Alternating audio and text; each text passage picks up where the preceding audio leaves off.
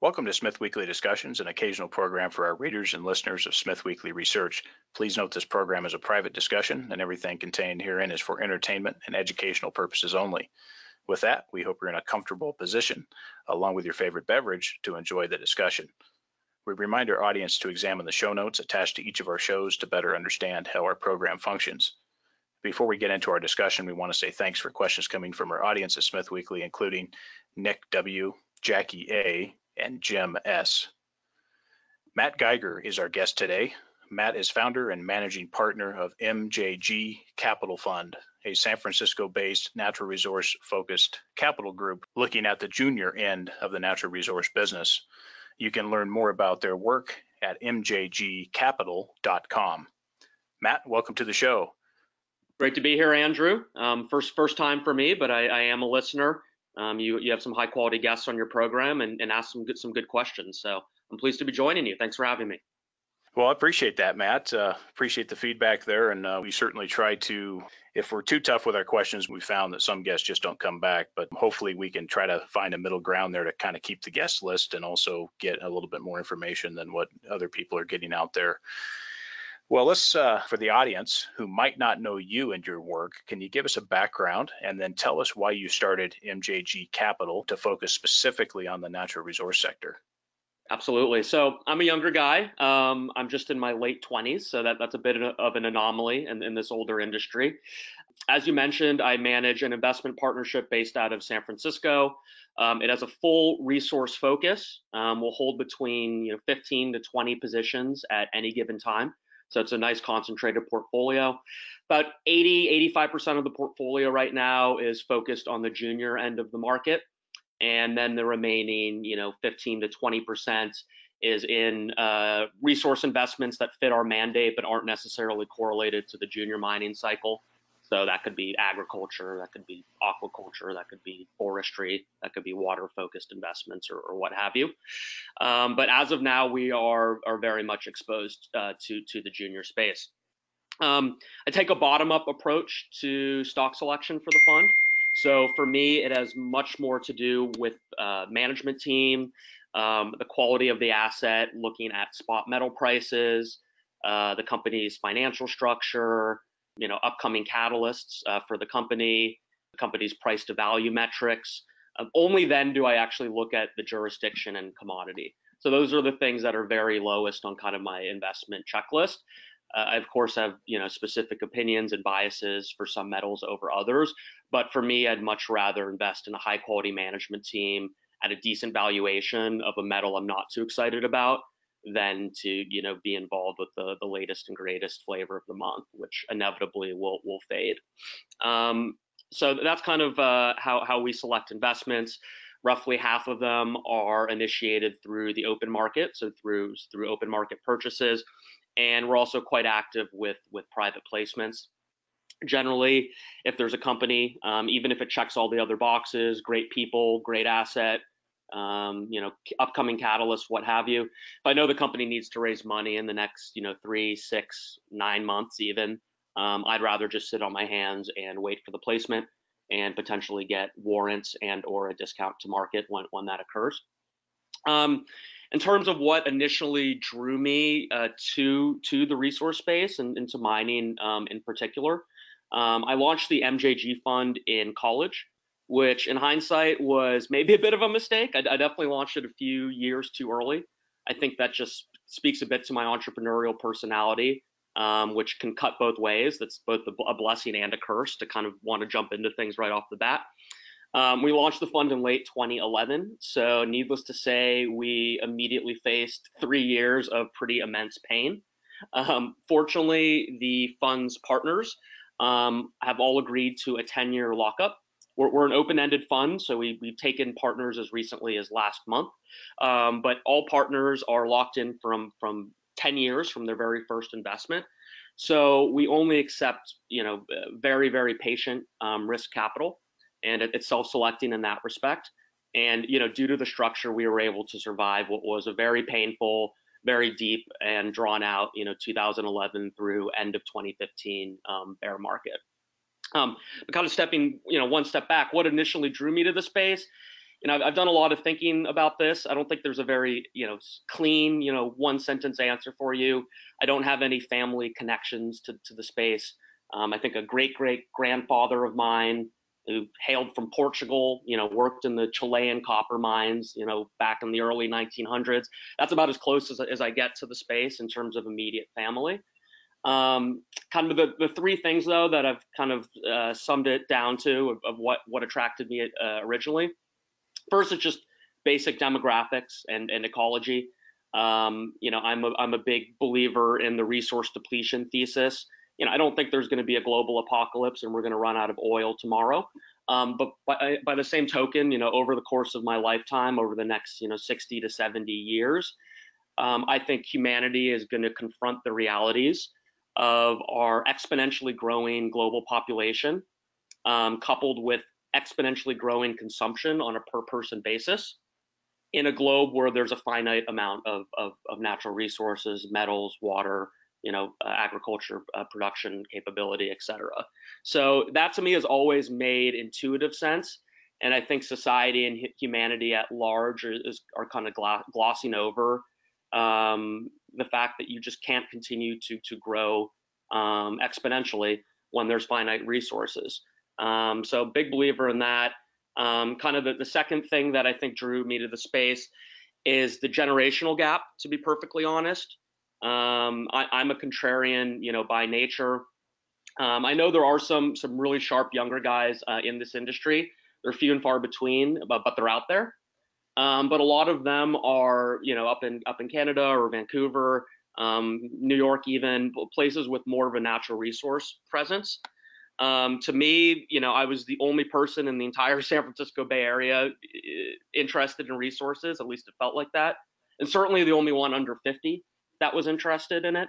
So to me, that was more of an opportunity than a negative. Again, as I said, I'm a contrarian by nature, and for me, I know this industry is going to be just as relevant as it is today, 60 to 70 years from now, if not more relevant as I'm older. And so I feel there's kind of a massive generational gap and an opportunity for younger enterprising men and women to get involved, build a reputation, learn through experience, and kind of become the industry leaders in the 20 to 30 years from today. So taking the very long-term view there. And then finally, sorry about this long-winded answer, kind of the third factor I think that attracted me to this space is kind of the psychology of it. I mean, there is no industry out there, with the possible exception of shipping, but there is really no industry out there that's more volatile or more cyclical than the natural resource space, and particularly the junior mining space. And so for me, your average investor out there views cyclicality and volatility as negatives and as things to avoid. From my perspective as a value investor, if you have the right temperament and the right personality, and I think I do have a bit more stomach for risk, a bit more stomach for volatility than most people out there, I think you can redefine your relationship with volatility and with cyclicality and turn it to your advantage. And so for me, if anything, these factors that are inherent with the industry are features and not bugs. And so for a lot of the reasons people stay away from the junior mining or the mining space in general, it attracted me because I feel that I have a better psychological tolerance for the ups and downs and the big swings that we see in either direction. So that's kind of my long-winded explanation of what drew me to the space initially. Appreciate the summary and the introduction there, Matt. I think that you're absolutely right. And a lot of the things you bring up, with the exception of that, I don't understand why you still are in San Francisco, but we'll leave that for another discussion. I can answer that very quickly. I mean, to be honest, I think there is an incredible amount of hypocrisy in Silicon Valley. And it really frustrates me that the very investors that are, putting money into the newest Teslas and the newest battery, technology and the newest renewable energy, the part of the world that's driving innovation just fails to see the significance of metals going into what's being created. None of the stuff being created in Silicon Valley would be possible without the metals that are pulled out of the ground. And so there's a pretty big disconnect there that I'm hoping over time I can help bridge. Because there are some, there's a lot of negative perceptions about San Francisco and the Bay Area. One thing I would say is that there is a risk-taking appetite here, and there's also a lot of capital sloshing around, as you could imagine, given that we're 15, 16 years into a tech bull market, and so I think there's the capacity for Silicon Valley kind of VC-like investors to become enmeshed in the junior mining scene and to kind of transfer some capital from tech into mining. Certainly hasn't happened yet. But that's, I think there's the potential and the opportunity there. And then just for me personally, there's very little competition in terms of other asset managers in the same area. So for me, I stick out like a sore thumb, and I like that. Certainly, California is an attractive area. I one day hope that the state politics and the regime there will clean up their act a bit, but nonetheless, it's certainly a notable place to be, and there's certainly no shortage of capital in that area. Cost of living is pretty insane here. Yes. Just given where we are in the cycle, I'm living like a Spartan right now. I'm living as frugally as I can. Maybe in 5 or 6 years, investors that are in right now can ball out and start living the high life. But for now, I have the vast majority of my net worth squirreled away into the MJG fund, because I think we have some 3 to 5 years ahead where fortunes can be made. Yes, and the sector certainly provides a interesting profile, as you said, cyclicality, and some degrees predictability as well, where you might not have that in some other areas. And so I think that there's some good opportunities before us, and of course we over here are quite focused on it as well. Can you share a little bit more about the structure there at MJG? Can you speak to maybe the fund size, what the house rules are, as far as, I know you spoke a few of those house rules as far as fees, and then also maybe speak to the performance over the last couple of years? Certainly. So I won't give you an exact figure on the size. I can say we're sub 10 million in terms of assets under management. So we're a smaller fund. It's tough for a younger guy of my age to raise capital, and even more difficult when you put a 10-year lockup on all new money coming in. Of course, that's a conscious decision that I made.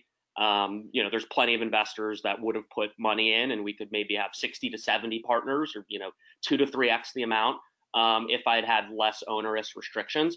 But I really wanted to set the fund up for success, long-term success, and I think I'm happy with the decision there. Fees are quite low, even though it's structured, like a hedge fund. It's the LP LLC setup, where each new investor becomes a limited partner in the fund and has to be an accredited investor. I don't charge the onerous 2 and 20 management fee that you'll see with a lot of hedge funds. I just go with a simple 1.5% management fee and no performance fee, or no carry, as it's sometimes called. Some people say, well, you're not aligned as an investor. What's your incentive to make money? It's like, well, firstly, especially some of the very earliest investors, there's a lot of friends and family in this fund. So I have an incredible incentive to make these people money who have put trust in me from the very beginning. Secondly, at this point, I own 25% of the partnership personally. So I'm very much invested and very much incentivized to make this work in a big way. Like I mentioned, we started in late 2011, I think, with around 9 original partners, and we've since grown to just below 30, with money coming in, on a monthly basis at this point. The fund is starting to gain some good momentum. That really started in early 2016, where I think the long and drawn out bear market of 2011 through 2015 finally ended. There's been some rocky years in between now and then. Last year, 2018 in particular, comes to mind. But on an absolute and relative basis, we're looking really good over the past 5 years. I don't want to go into specific long-term kind of performance metrics. I can say that this year we've had quite a strong year.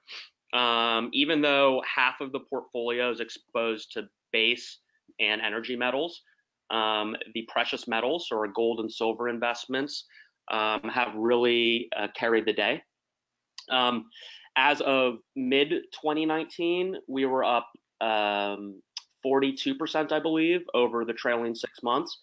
and I'll be reporting our final year-end results in early January. I send out an investor letter to all of the fund's LPs as well as people that are following the partnership generally.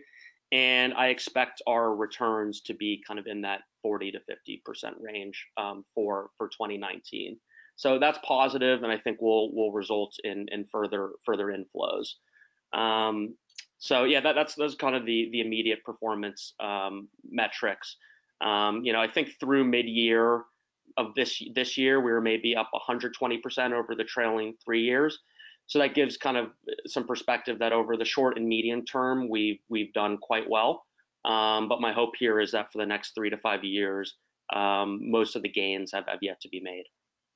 Well, let's talk uranium, precious metals, and base metals. But first, can you just give me briefly your thoughts on the broad market at this point and going into 2020? Sure. Well, I'm not a macroeconomist. Obviously, I try to follow the general economic picture and do have my own opinions. I mean, personally, I think this recovery is extremely long in the tooth. And we're what, in the 11th or 12th year of really an unabated recovery since the great financial crisis. That's been largely driven by both fiscal and monetary stimulus. So I think it's somewhat artificial. I've thought for a few years now that we're quite long in the teeth and that the end is near. I've now come to the conclusion that at the very least, the central banks are going to be able to push off a recession or, more specifically, a stock market decline, at least through the upcoming U.S. presidential election in November of 2020.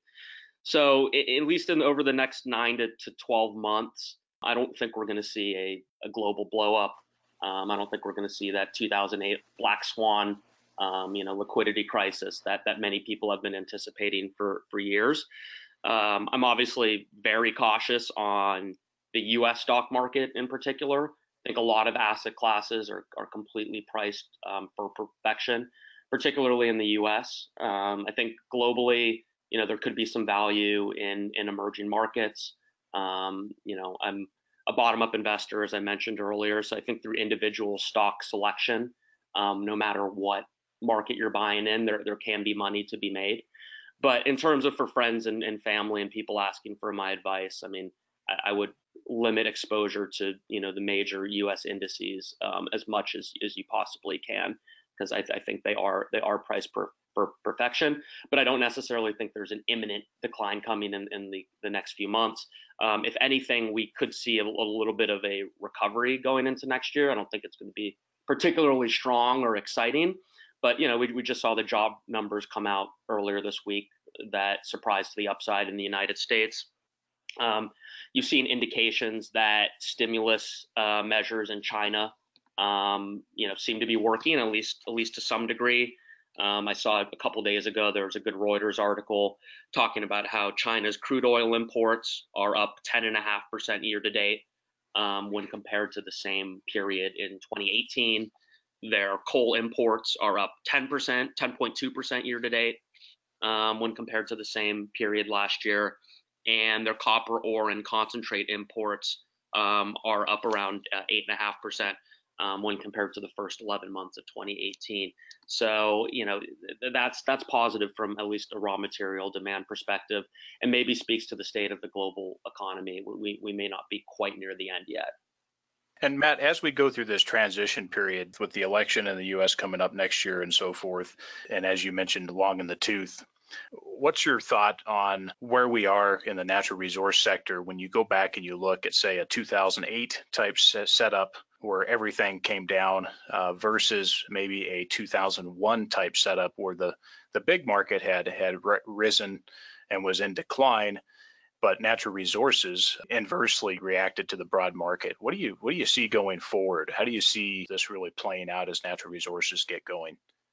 That's a great question. I mean, and there's a big distinction between the 2001 period and 2008 period. You're probably well aware of this. In 2008, commodities, metals, agricultural products, just basic materials across the board, had just gone through a 6 to 7 year bull market. So when that major, broader market correction came, those two were priced for perfection and the pain was substantial. 2000, 2001 is a bit different because they'd already been beaten up for years and years and years. And so there wasn't all too many gains to be given up at that point. I'd like to think that, when we do see the next market meltdown, which is inevitable, again, it may not be for 5 years from now, but there will be another painful 2008-like crisis, and it's going to happen sooner rather than later.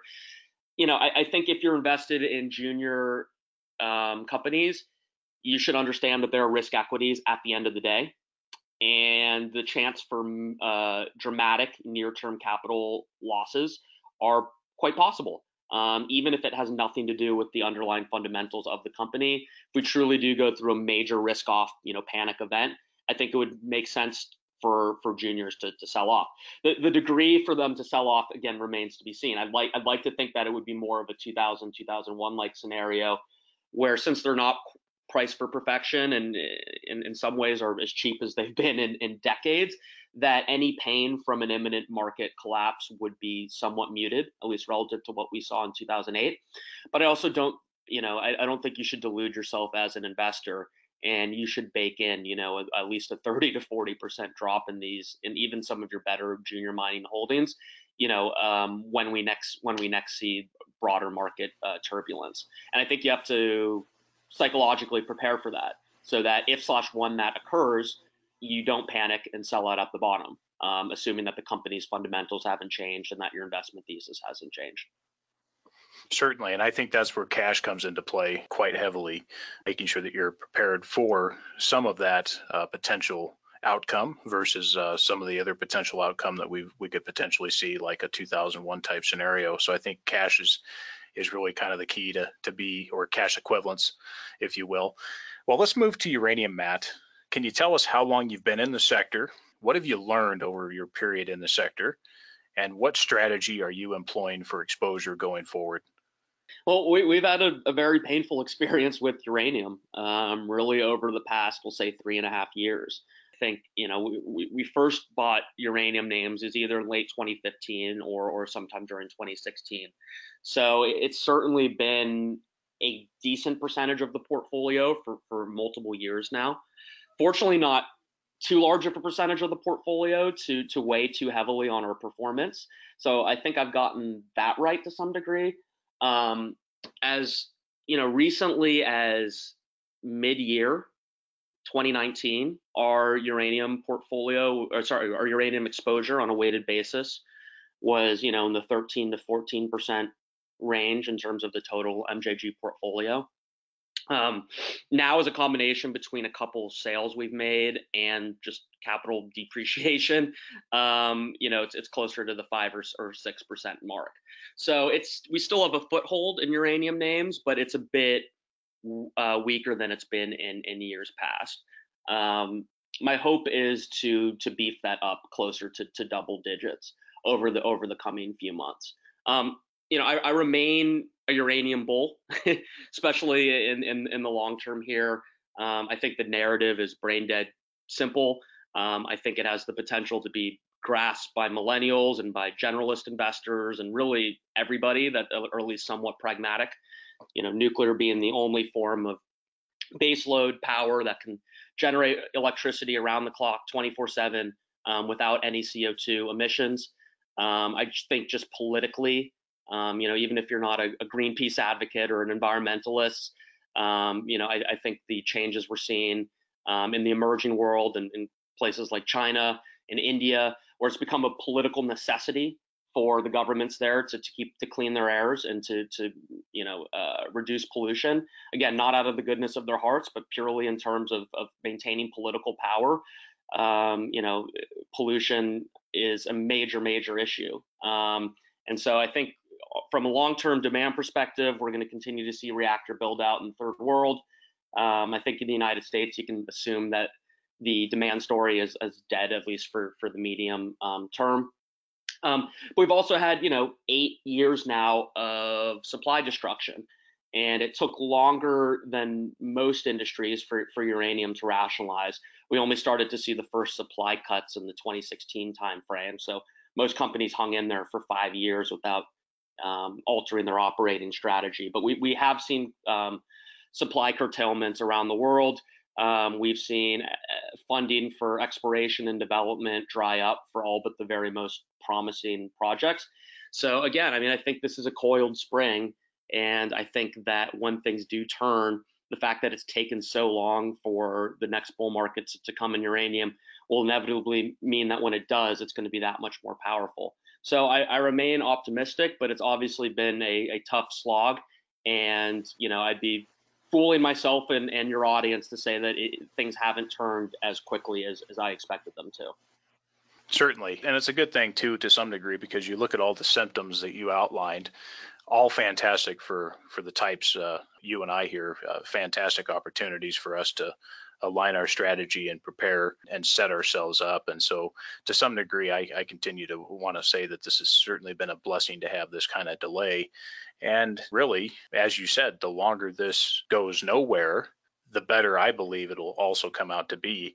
So I think there's some really good stuff going on. Now, let me ask you this.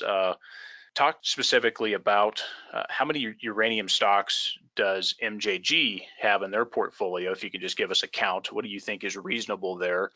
And what is the strategy? Do you guys look at all the different stages? Your explore, produce, develop. What are you guys doing there as far as strategy and what you see as a prudent number of stocks? Definitely. It's a good question. And I'll go back to the point, we are bottom up investors at the end of the day.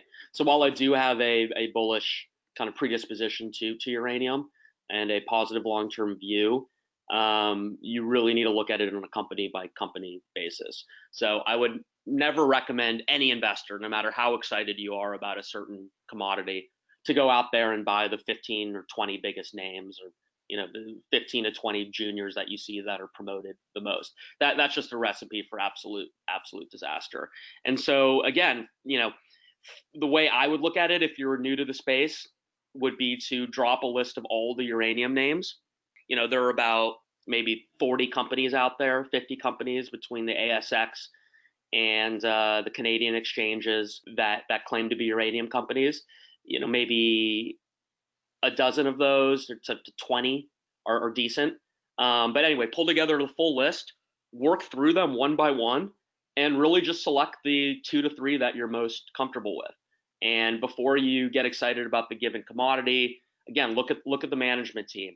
Have they made money for investors in the uranium space before? Do they operate honestly, and do they operate ethically? Do they have skin in the game?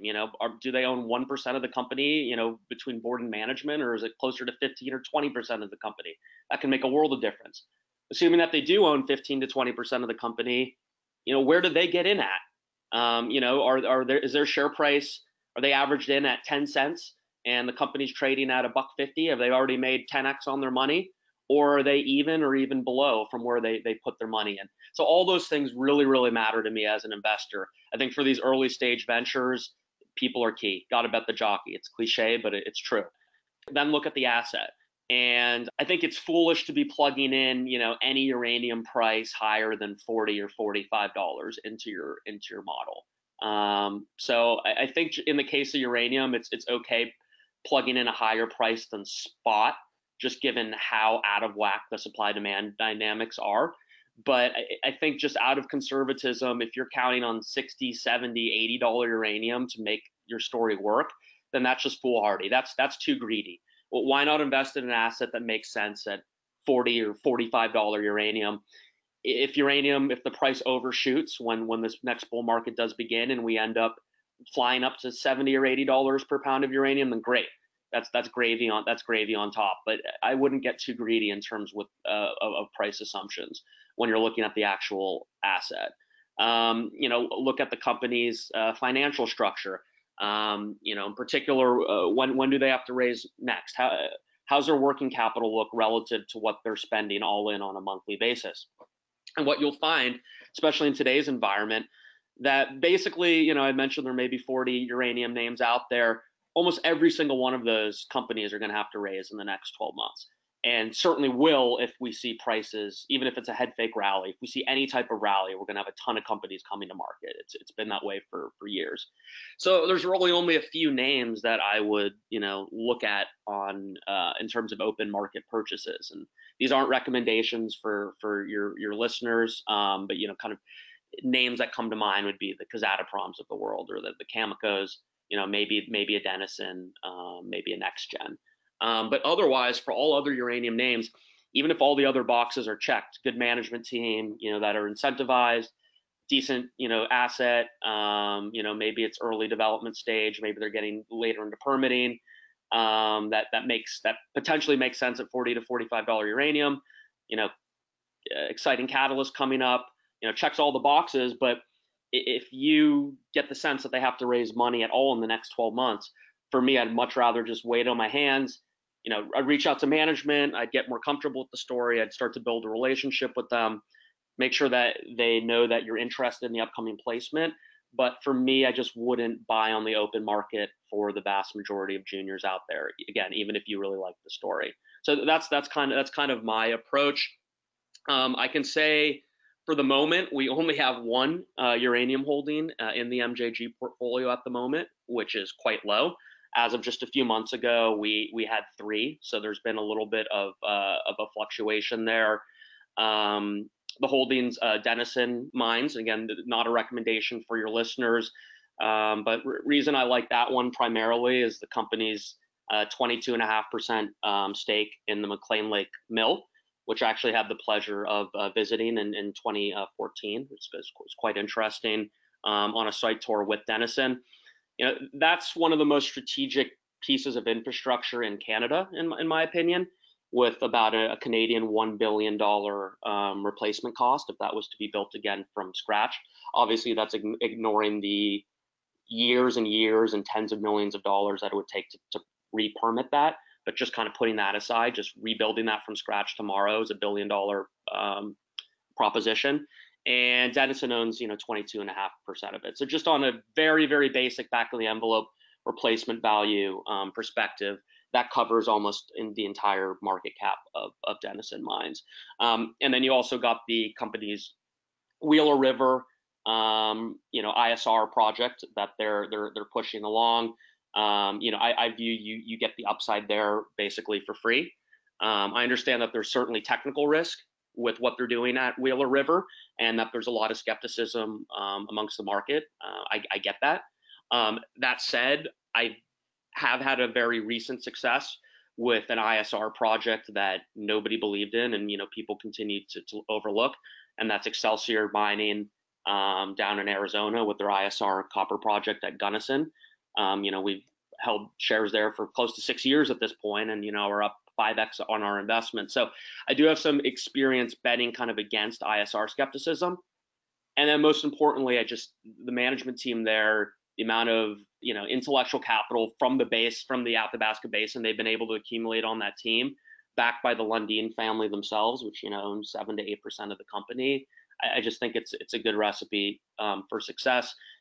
When we see this next uranium bull market, whether it's later in 2020 or in late 2023, Denison will be around, and they'll be pretty major beneficiaries. They may not be the absolute, most extreme gainer, may not provide you with the maximum leverage to the space, but by the same token, they'll be around and they'll be able to minimize dilution between now and then much better than the vast majority of uranium juniors out there.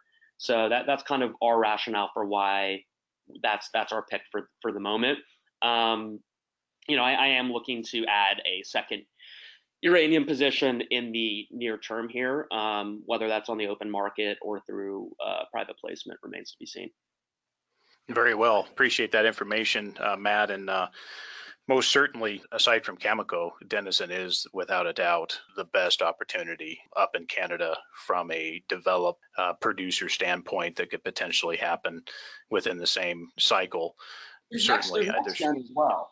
Not to jut in. I know this space inside is out and out, but I would say that's an incredible asset, incredibly disruptive asset. I know disruptive is a very cliche word in the business world today, but I truly mean that. I mean, there are plenty of development projects out there globally that maybe would make it into production in the 2030 to 2040 year time frame if it wasn't for NextGen's aero discovery and the insane amount of production that will be coming out of it in the coming years.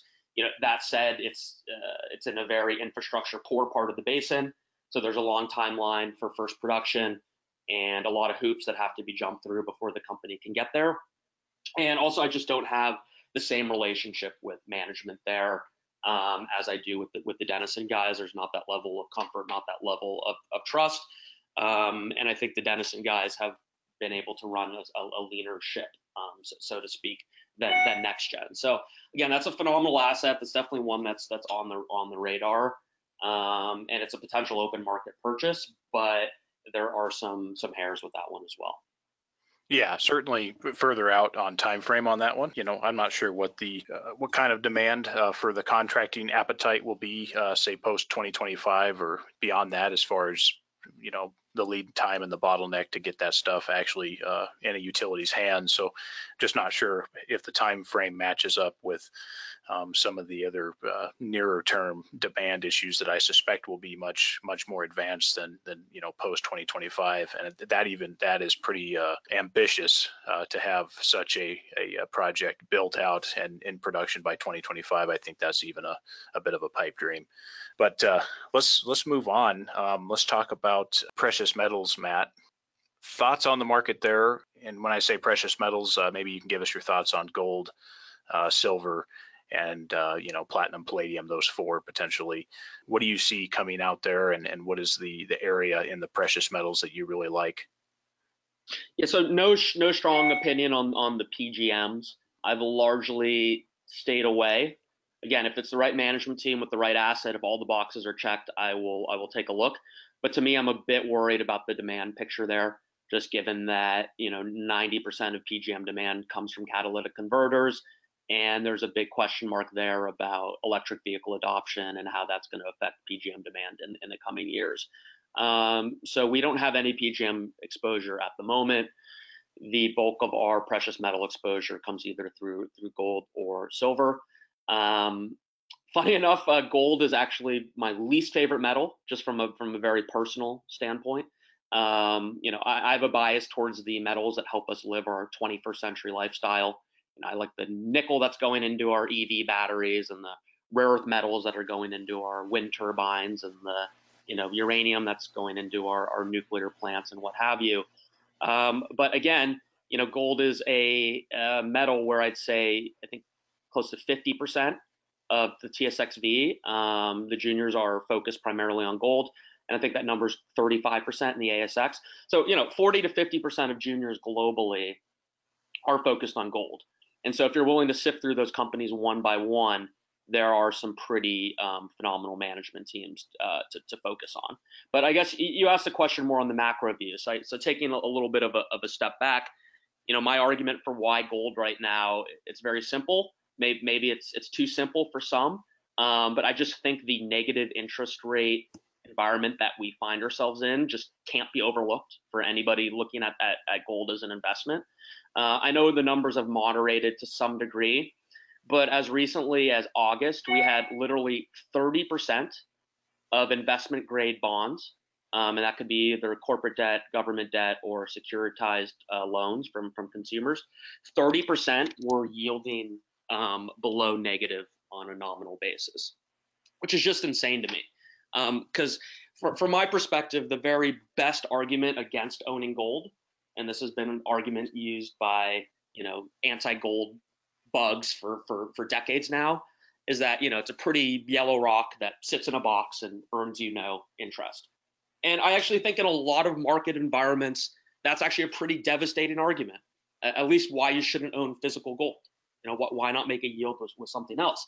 But again, the best argument against gold, at least for the past few decades, has now been flipped on its head, and it's the best argument for gold. Now if your options are negative yielding bonds, where you're basically just taking reward for your risk, to be honest, a pretty piece of rock sitting in a vault, earning you an honest 0% actually is a really good looking proposition in today's day and age. So I just think for that simple reason, the wind is at the sails of gold and gold investors.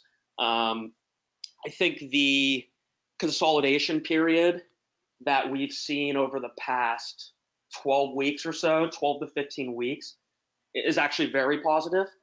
I was worried about, I'm hopeful that this gold bull market will last for 3, 5, even up to 10 years. That's on the extreme end. But the fact that we didn't go straight up like we did in 2016, where we had, basically 9 months, 8 months of unabated euphoria, followed by a pretty significant slump. To me, that gold broke that key, 1375 technical level, topped out at 1550, and now it's just been hanging in there quietly, in the 1460, 1470, 1480 range. To me, is a huge positive. And as an investor looking for companies trying to drive value on a company-specific fundamental basis, I am totally okay with this current gold level. To me, it's not that important that we resume our ascent higher tomorrow. I'd be very happy if we can continue to consolidate here for the next 6 to 9 months. So I think things are set up pretty well for gold and silver investors and those with high quality equity exposure. I guess my one word of caution, this is not a contrarian opinion at this point, at least amongst the gold bug community. I do think for the general investment audience, very few people are talking about gold or they're indifferent, so that's a positive.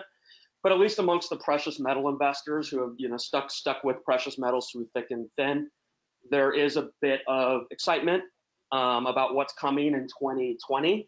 And I just think things could take a little bit longer to materialize than most gold bugs are anticipating. And again, from my time frame, the way we invest, that's just fine with me.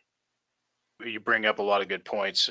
For us, certainly gold is a big part, in my view, a large part of wealth protection. Not necessarily that it pays you anything, but it certainly protects. And that to me is a big key, and is why, we would certainly look at physical metals such as gold and silver.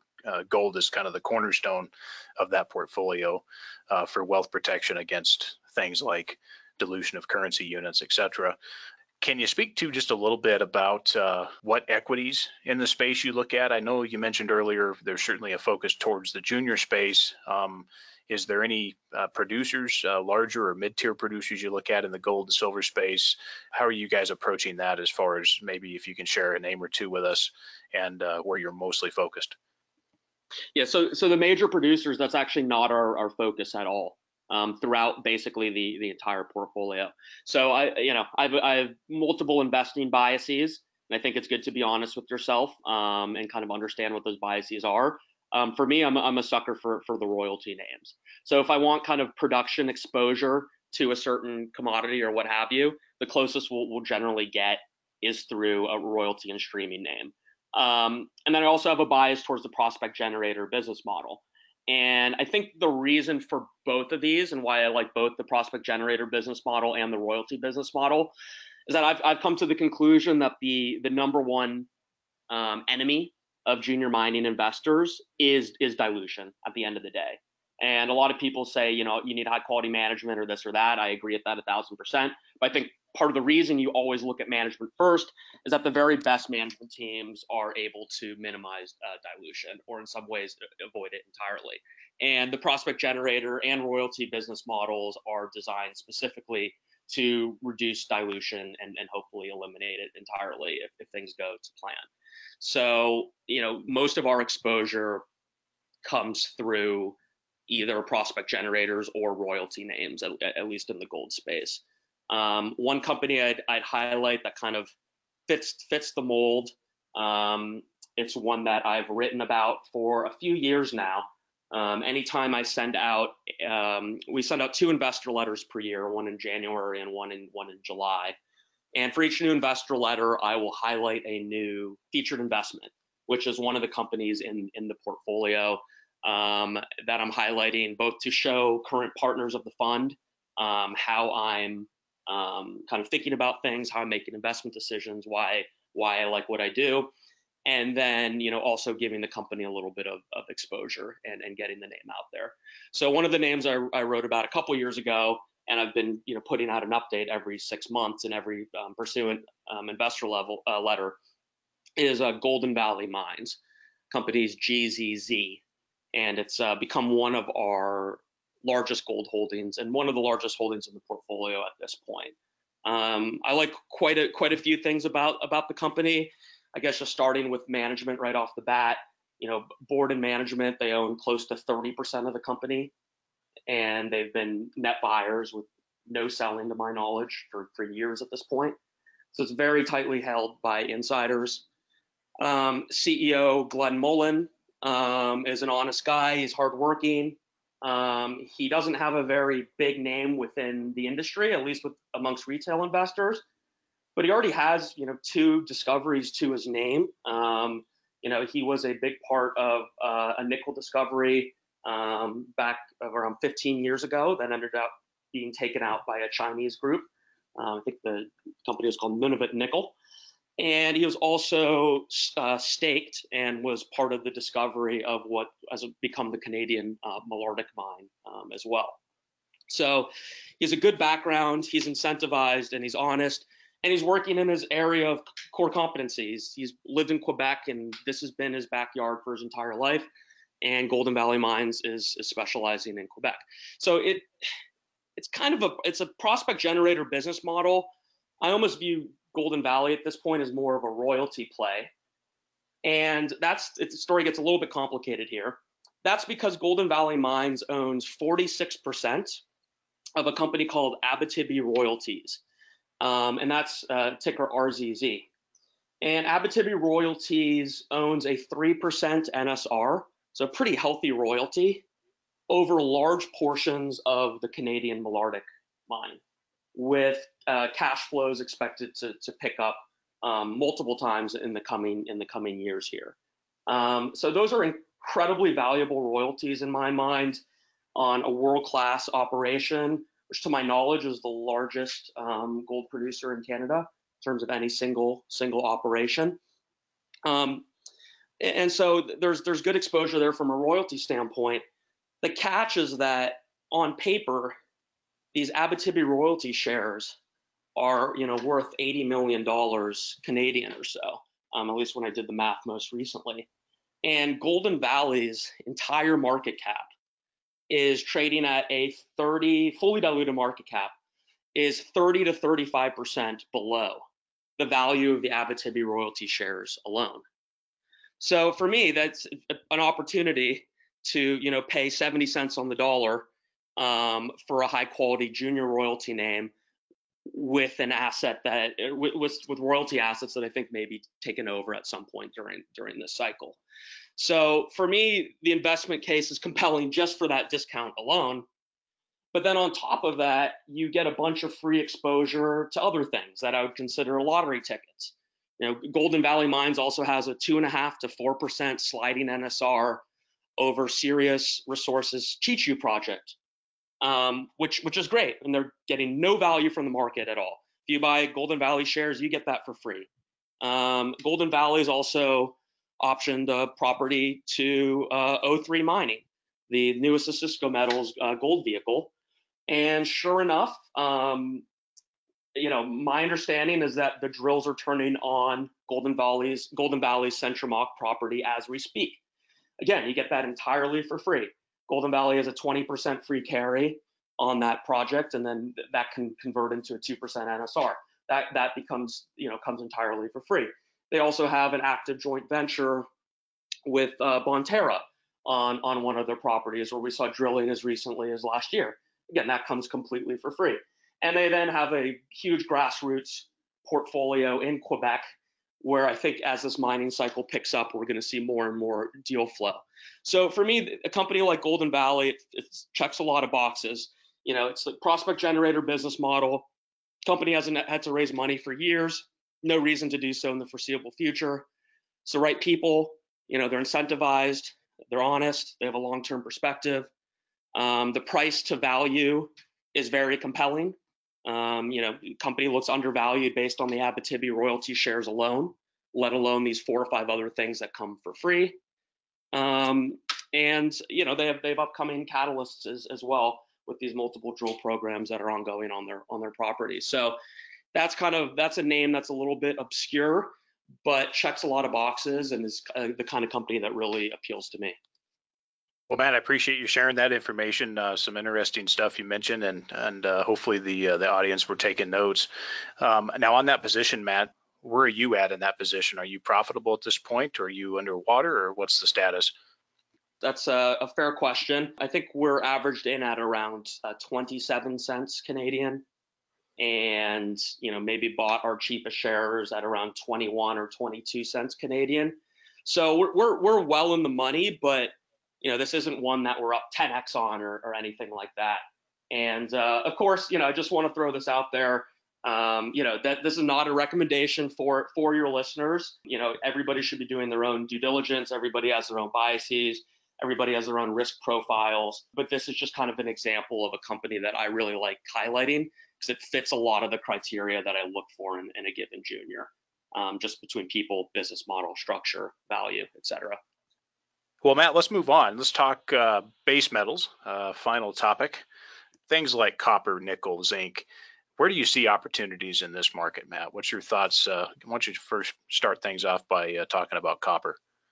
I think for the industrial metal complex, I think that would include some of the more boring base metals like zinc and lead, and then also some of the more, what I consider energy metals like nickel and cobalt and copper and lithium, what have you. It's been a tough year, largely across the board. Nickel is one exception there, but even over the past 60 days or so, we've seen a lot of excitement fade. It's been frustrating, obviously, as a portfolio manager, for most of our juniors that are focused on one of these, either industrial or energy metals. It's been a down year from a share price perspective. Fortunately, the gold and silver positions in the portfolio have more than carried us for this year. So that's the positive. And I've actually been using this weakness, especially during tax loss selling. So I've been quite busy over the past, 30 days here, 45 days here. I've just been averaging down, in these positions that are existing holdings of ours that we're able to buy at cheaper prices. And so, I'm looking to go into next year with about, 40 to 45% of our portfolio exposed to industrial metals or base metals, energy metals, and then, the other 40 to 45% in gold and silver with kind of some cash and some other investments, in water, agriculture, et cetera, on the side. So I kind of want my foot in both camps. I think the potential for an upside surprise amongst the base metals, whether it's copper or zinc or nickel or cobalt, is actually much higher than it is for gold and silver next year. My sense is that sentiment is very negative, and we've reached what's near peak pessimism at this point. I understand kind of the near-term futures of most of these metals will come down to where the world's kind of economy lands next year. And, there's the Trump-China trade dialogue, which just continues and continues and continues, will play an effect.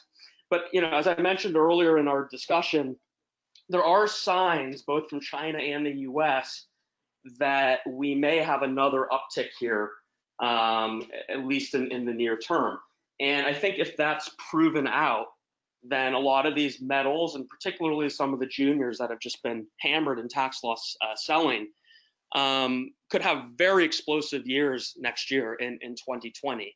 So I'm not predicting anything. At the end of the day, I'm just trying to buy, again, high quality management teams working on decent assets with good working capital positions and lots of catalysts coming up.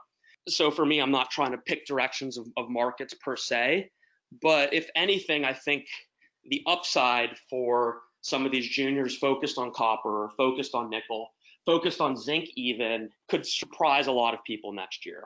And I'll leave it at that. But again, similar with the uranium names, you need to be really, really selective if you're looking at juniors in the base metal space. I guess the most, urgent word of cautions I'd give your listeners is, again, just look at that company's working capital position and, look at how much they're spending on a monthly basis and look how many catalysts they'll be able to accomplish before they next have to raise money. And if the company only has 6 months of working capital left and their next big catalyst is a pre-feasibility study later in 2020, well, right there that the company is going to have to raise more money ahead of that economic study.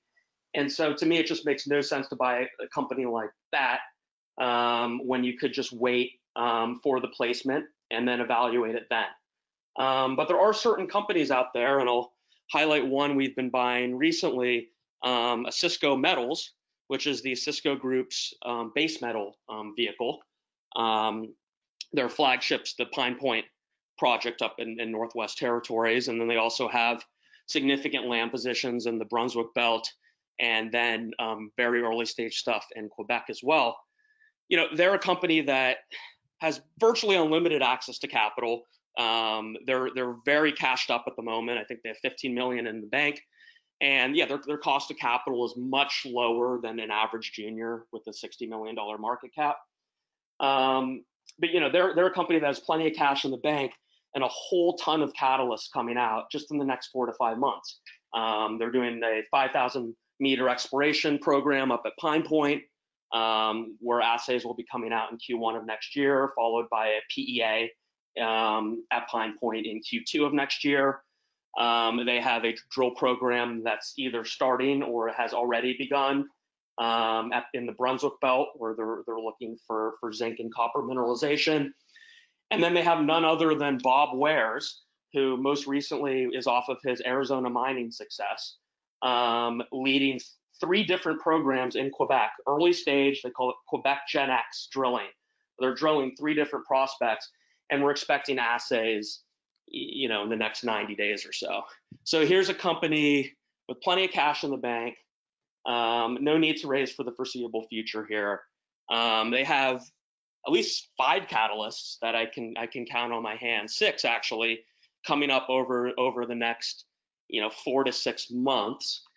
And to top it off, Bob Wares has been in the market buying, and over the past 2 years, he's put about 6 to 7 million of his own dollars into the company on the open market at prices higher than the company's trading at right now.